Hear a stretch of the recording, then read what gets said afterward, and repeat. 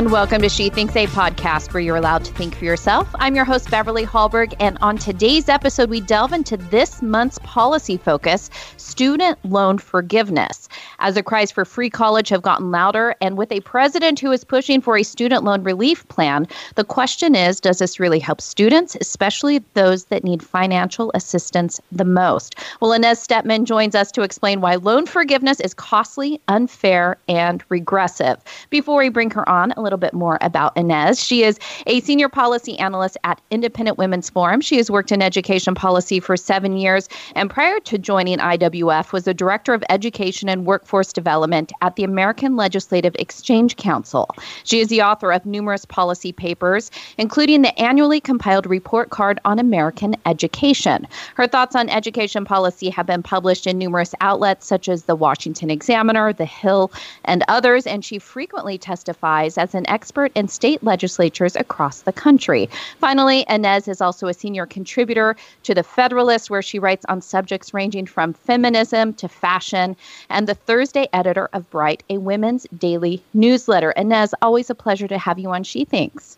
Thanks so much for having me. I'm realizing I need to update my bio. That's like 3 years old. I know. I was thinking, I think she's been dealing with education policy for close to 10 years now. I know you've been working on it, and you're one of the leading people that I like to look to when anything is going on in education, which you have had a busy past year when it comes to COVID and how that has related, but also what we are seeing these days, and that is the cry for free college. We now have a president in office that wants to push forward with loan forgiveness. So I thought as we jump into this timely conversation, maybe you could give us the numbers related to debt incurred for higher education. I think we should just start with how many Americans have student loan debt, how high is the debt, and is it a growing problem?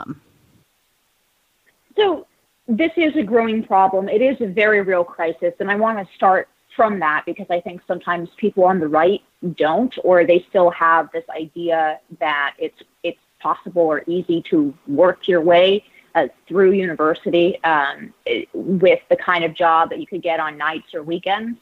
And that just simply ignores the enormous increase in college costs, even over the past 2 decades.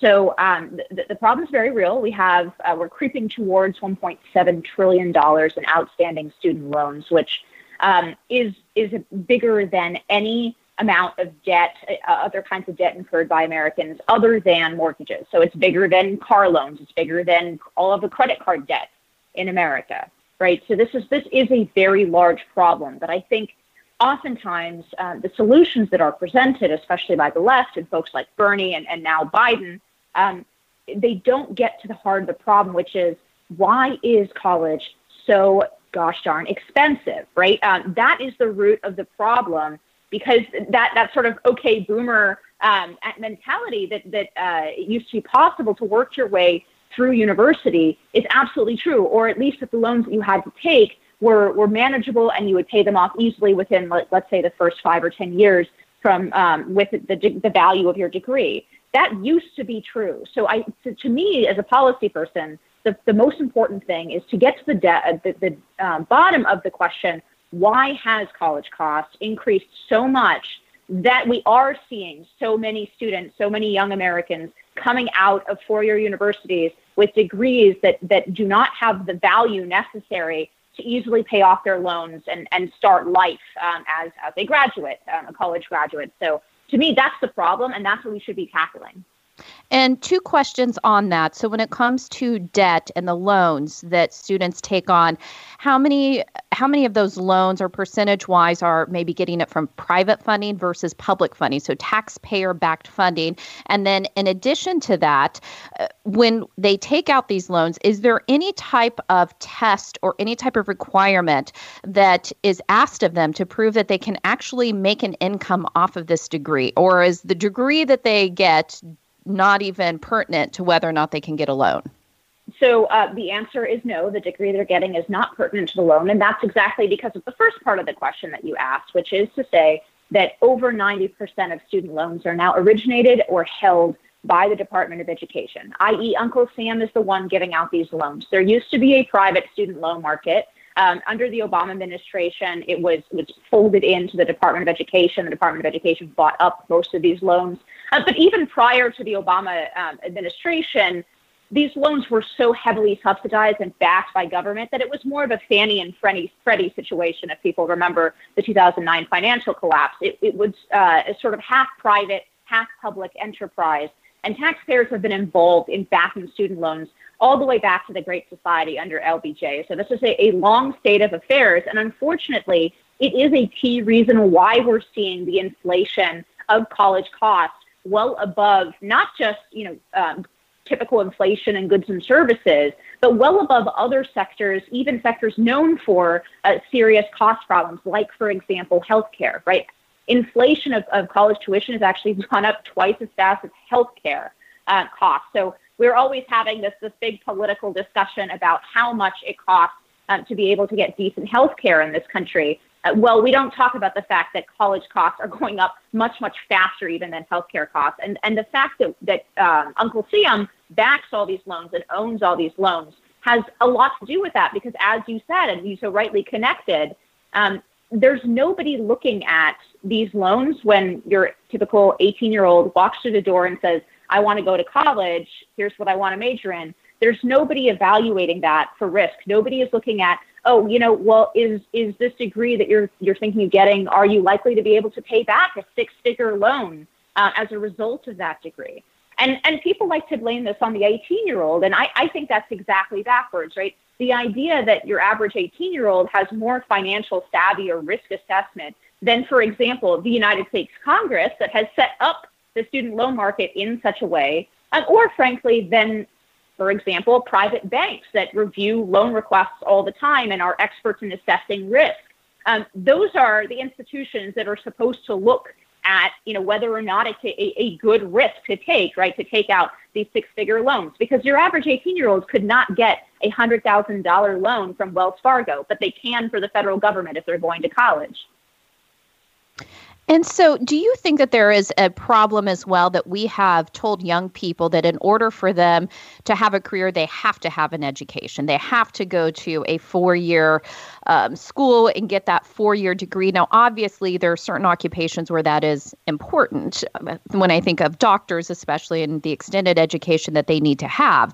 But have we just told young people in general that regardless of what you want to do in life, just take some general studies to start with. Regardless of what you do, this is a time for you to have fun, to experience life, get a degree, and then you can find a job. Have we had this all backwards and beyond the financial advice or lack thereof that we've given young people? Have we given them bad advice that college is the answer?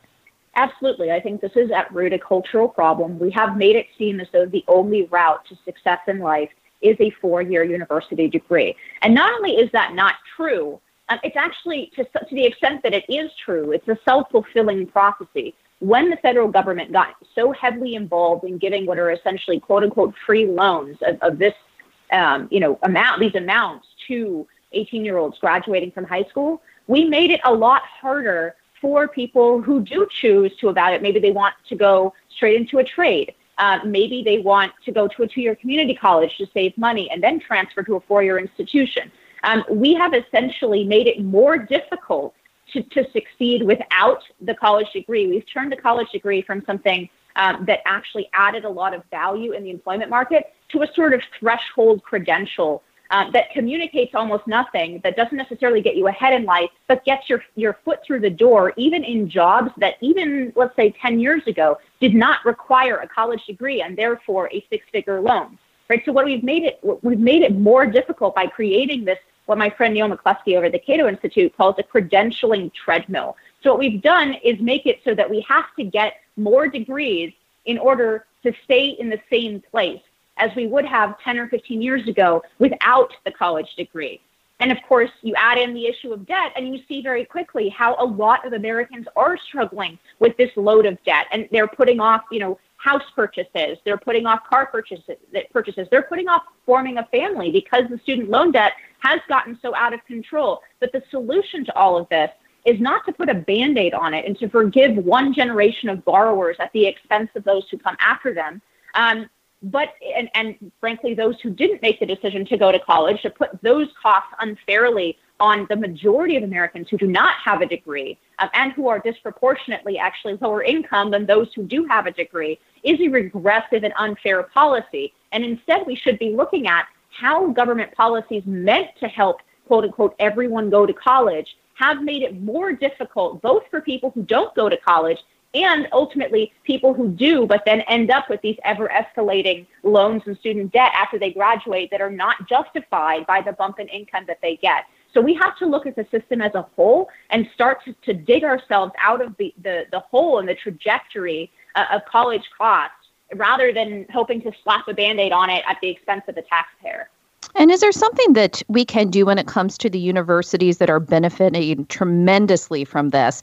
It's not just the politicians, but it's universities that are allowing young people to be saddled with debt, whether or not they have a degree that they can use and whether or not they even graduate. Many young people don't even graduate. So how do we hold universities accountable since so many of them are financially benefiting from these policies? That's exactly right.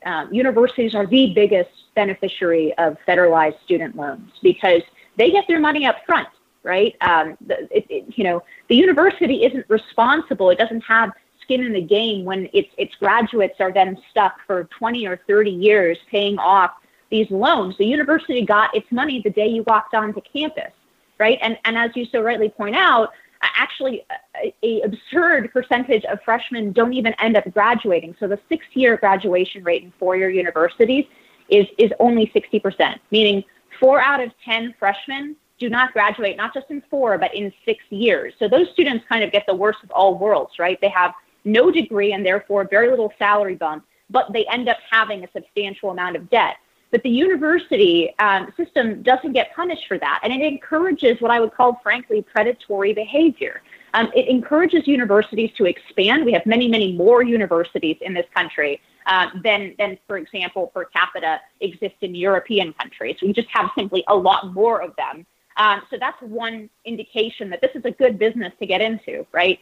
But the other indication is we've seen academic standards steadily dropping for who universities accept to come and study with them, because all of the financial incentives are to get as many kids through the door as possible, collect their federal loan checks, and not to worry too much if they drop out after, let's say, taking out 2 years worth of loans, or if the value of the degree overall is watered down and they end up with much more debt than their bump in salary justifies paying off. That's ultimately not the school's problem. They have no skin in that game. And that's one of the things I really think needs to change. We need to hold universities responsible for the success of their graduates, not by micromanaging them from the federal level, but simply by returning some natural limits to this sector that is so inflated by this cultural premise that it's just good for everybody to go to college. So we've essentially paid universities because we think it's an abstractly good thing. And I would argue not only are the financial consequences for everybody other than universities extremely severe from having that mentality, it's simply not true. If it ever was true, it's not true now. I memean, the numbers on, for example, basic literacy of college graduates are astounding, and they're going down over time. The numbers on, for example, civic literacy are particularly appalling, right?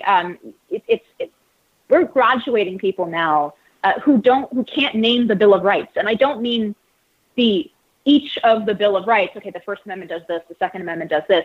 The Bill of Rights as a whole, we're graduating people from university, from four-year university, who cannot answer that question in large numbers. So I think that the justification that universities have sold to the body politic, to the American people, and to people in Congress has been, we're going to make a wiser citizenry and we're going to be the route to success. Instead, they've become a credentialing checkbox, mostly utilized by the upper middle class and the wealthy at the expense of those in lower income brackets. And they're not even fulfilling this kind of abstract vision of creating wiser citizens or people who understand the Western canon or understand U.S. government very well. They're not really justifying any of that either. I mean, even to say that seems laughable today. We know that what they're doing on campus is more akin to training the next army of the woke to graduate into the nation's boardrooms and newsrooms than it is any kind of higher learning in the classical sense. So this whole system is, I think, has all of the wrong incentives. It's subsidized by those at the bottom of the economic spectrum, and those dollars are traveling upwards in the economic spectrum, which is why I call it in my paper regressive, right? That's the definition of regressive. And I think it's actually culturally bad for the country that so many people are going into universities and learning, frankly, to hate their country. So all of that put together, I think, really justifies a total top to bottom rethink of whether it's worth it for taxpayers to subsidize this particular route to quote unquote success. And before we continue the conversation on this month's policy focus, I want to take a quick moment to highlight IWF's Champion Women Profile series, which focuses on women across the country and world that are accomplishing amazing things. The media too often ignores their stories, but we don't. We celebrate them and we bring their stories directly to you. Our current profile is Congresswoman Kat Cammack, who is representing Florida's 3rd Congressional District. To check out her story, do go to IWF.org to see why she's this week's Champion Woman. And continuing our conversation, Inez, I want to talk about what we are seeing from our political leaders. Now, we are used to Congresswoman Alexandria Ocasio-Cortez talking about just straight up loan forgiveness. But we now have President Joe Biden, who is talking about having some type of forgiveness. What is the plan that President Biden has, and how likely do you think with the Congress that we currently have that we are going to see some type of loan forgiveness?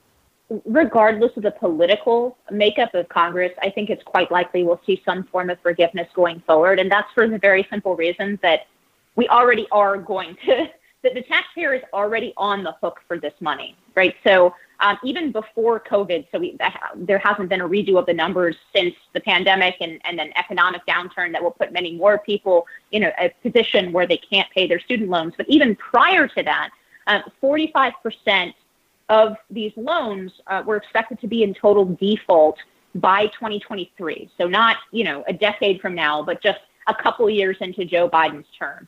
And what happens when those loans default is that the taxpayer just has to eat the cost, right? So fundamentally, we're going to have some kind of bailout one way or another. And it gives me no pleasure to say that. I think it's a very large moral hazard. And I think it makes people who did pay off their loans sometimes with great sacrifice over the years feel like chumps, right? Feel like chumps for doing the right thing. And I think that's never the sign of a well-constructed system, right? When people are being punished for doing the right thing and being rewarded for not doing the right thing. So it's not that I say this with any pleasure, but the reality is the taxpayer is already on the hook for some percentage of these loans that will end up in default. Now, Biden's plan is a somewhat more reasonable, at least the one that he's shopped around has been $10,000 in forgiveness. I would like to see that. If we're going to do forgiveness, I'd like to see two things. One, I'd like to see it targeted actually at people who have two things. One, incomes in the lower half of the economic spectrum, and two, no higher degrees, i.e. master's, law, and medicine. Because unfortunately, one of the lesser known things about our student loan debt is up to a quarter of that student loan debt is from people who have higher degrees, who have much more opportunity to make a higher salary later in life. So they might technically be cash poor right now, but if you are, if you graduate with a medical degree, the ceiling on your earning is much, much higher than it is for somebody with just a bachelor's. So I'd like to see those two things happen. And fundamentally, the reason that I think that we really need to talk about who exactly we're forgiving loans for is that this is, by and large, is a middle and upper middle class problem. There are 3 student loan dollars out there held by the upper half of the income spectrum, then for every $1 that's held by people in the bottom part of the income spectrum. And that's a pattern we see replicating in university students themselves, which makes sense, right? So even compared to 1970, when we started doing some of these loan programs, the federal government first got involved with student loan programs. It did so with exactly the goal to make it easier for people of lesser means to go to university if they were qualified academically. And what we see, paradoxically, is that after decades of increasing these programs, there's actually a smaller percentage of students on university campuses today who come from the bottom 2 quartiles of income than there were in 1970. In other words, this whole program has really benefited the middle class, the upper middle class. People who are super, super wealthy generally don't take out loans, right? But we're talking about the upper income part of the income spectrum that's really benefiting from all these programs to begin with. And they're, of course, also going to be the primary beneficiaries of any kind of loan forgiveness. So this is not a program for the working class, because by and large, there are a lot fewer members of the working class who went to college and incurred college loan debt. This is a program for the children of mostly upper middle class suburbanites, which, by the way, are the people who handed Biden the election. So I think there's a certain sort of political dimension to this as well, of just sort of giving benefits to one's voters or one's supporters. But when you hear, for example, AOC or Bernie Sanders arguing for this as some kind of victory for the working class, remember that actually the people who are going to be benefiting from any kind of forgiveness, by and large, overwhelmingly statistically, are people who already come from privileged backgrounds. And have you seen any trends from COVID? You mentioned COVID earlier, and of course, we don't have all this data and research out yet. But when you had universities charging the same amount, but yet not having in-person learning, saying that students had to take classes from home and they're not getting that college experience, are we seeing young people think about higher education differently? Do you think the pandemic, there could be a silver lining in the pandemic in relation to higher education, which is young people thinking about a degree and the worth of it in a different way? I hope that that's the case. We have seen freshman enrollment drop by about somewhere between 10 and 20%, depending on how you look at the numbers. And I hope that that is an indication of people reassessing whether or not it's worth it to go into this much debt. And I hope that beyond COVID, that this next generation, the Zoomers, right? I think you and I are both millennials.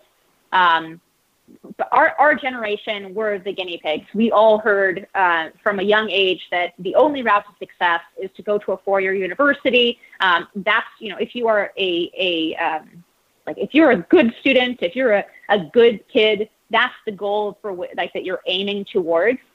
I hope the generation that comes after us is looking at the debt burden of millennials. I hope that they are looking at the decreasing value of a college degree. And starting to rethink that. And I hope this unfortunate time that we've all been living through with the pandemic will kickstart some more serious thought on the part of both students and parents, frankly, who are heavily involved in these decisions and often are the ones shelling out quite a lot of money for their students to go, for their kids to go to university, to think really hard about whether it's worth it. Not just from a financial perspective, which was what we've been talking about, and it's obviously the topic of generally this podcast and my paper, but also from an ideological perspective, whether it's worth it to put your child in so much debt going forward, just to have them to essentially go through wokeness rights, right? Which increasingly, even the sciences are getting infected by critical race theory, by gender studies, right? And really whether that degree is worth as much as you think it was 10, 15, 20, 50 years ago. And I really hope that this is the beginning of a large rethink, not just on the policy side of how we spend our money and whether or not it's worth it to subsidize this particular route to success over, for example, apprenticeships or skilled trades. But also from a cultural perspective, whether we ought to continually as a matter of sort of legacy or grandfathering in universities with a level of respect that perhaps was once justified when they were truly teaching the classics, when you could expect that if you went to a four-year university, you would be a truly educated person in the classical sense of the word. That simply isn't true anymore. And I think it's time that we forget about that notion and see universities for really what they are, which is largely financially predatory and an arm of the far progressive left. That's largely what the roles that universities play in our society today. And I think we'd be well placed to just take that head on and restructure our policies and our thinking accordingly. Yeah, and I agree. I think one of the silver linings of the pandemic is it's causing us to think about a lot of things differently. I think higher education is one of those. Before I let you go, I'm going to throw you a little curveball. I didn't tell you I was going to ask you this question, but in addition to you writing about education, you also write about fashion. I've always appreciated the links that you've put out there when you write your Bright newsletter. I am curious, during the era of COVID, we're closing in on close to a year of COVID. What has it been like for you who loves fashion? When you haven't gone to parties, when you don't have a place to dress up, what has it been like for you? Are you still shopping? Are you still purchasing things? Or have you succumbed to yoga pants like the rest of us? So unfortunately, I really have succumbed to yoga pants, if I'm being honest, because there isn't anywhere to go. I dress for running because that's the only activity that I have on the agenda other than sitting there and working. But I hope to be back soon doing some, I hope that life will be back to normal, to some level of normal soon, and we'll be able to dress up again. And I'm excited to do that. I'm very curious to see. I think it'll be really indicative of where we are as a society if when we come out of COVID and lockdowns, whether the runways and fashion will be maximalist or minimalist, if we'll sort of pare down and live more minimalist lives and be sort of grateful for what we have as a result of going through this experience, or if it's going to be like a roaring 20s maximalist, champagne party atmosphere afterwards. And I would expect fashion to reflect one or the other. So I think it'll be really interesting to see, based on where society goes after this, where fashion goes and whether it'll reflect something about us as we come out of this experience. Yeah, well, I'm excited to see what it is. I'm excited to see any type of runway show because that means we'd be headed into a new normal. So I'm excited about that.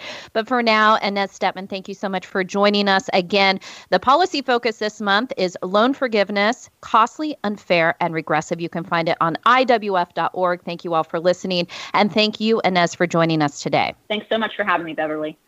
And thank you for joining us. Before you go, Independent Women's Forum does want you to know that we rely on the generosity of supporters like you.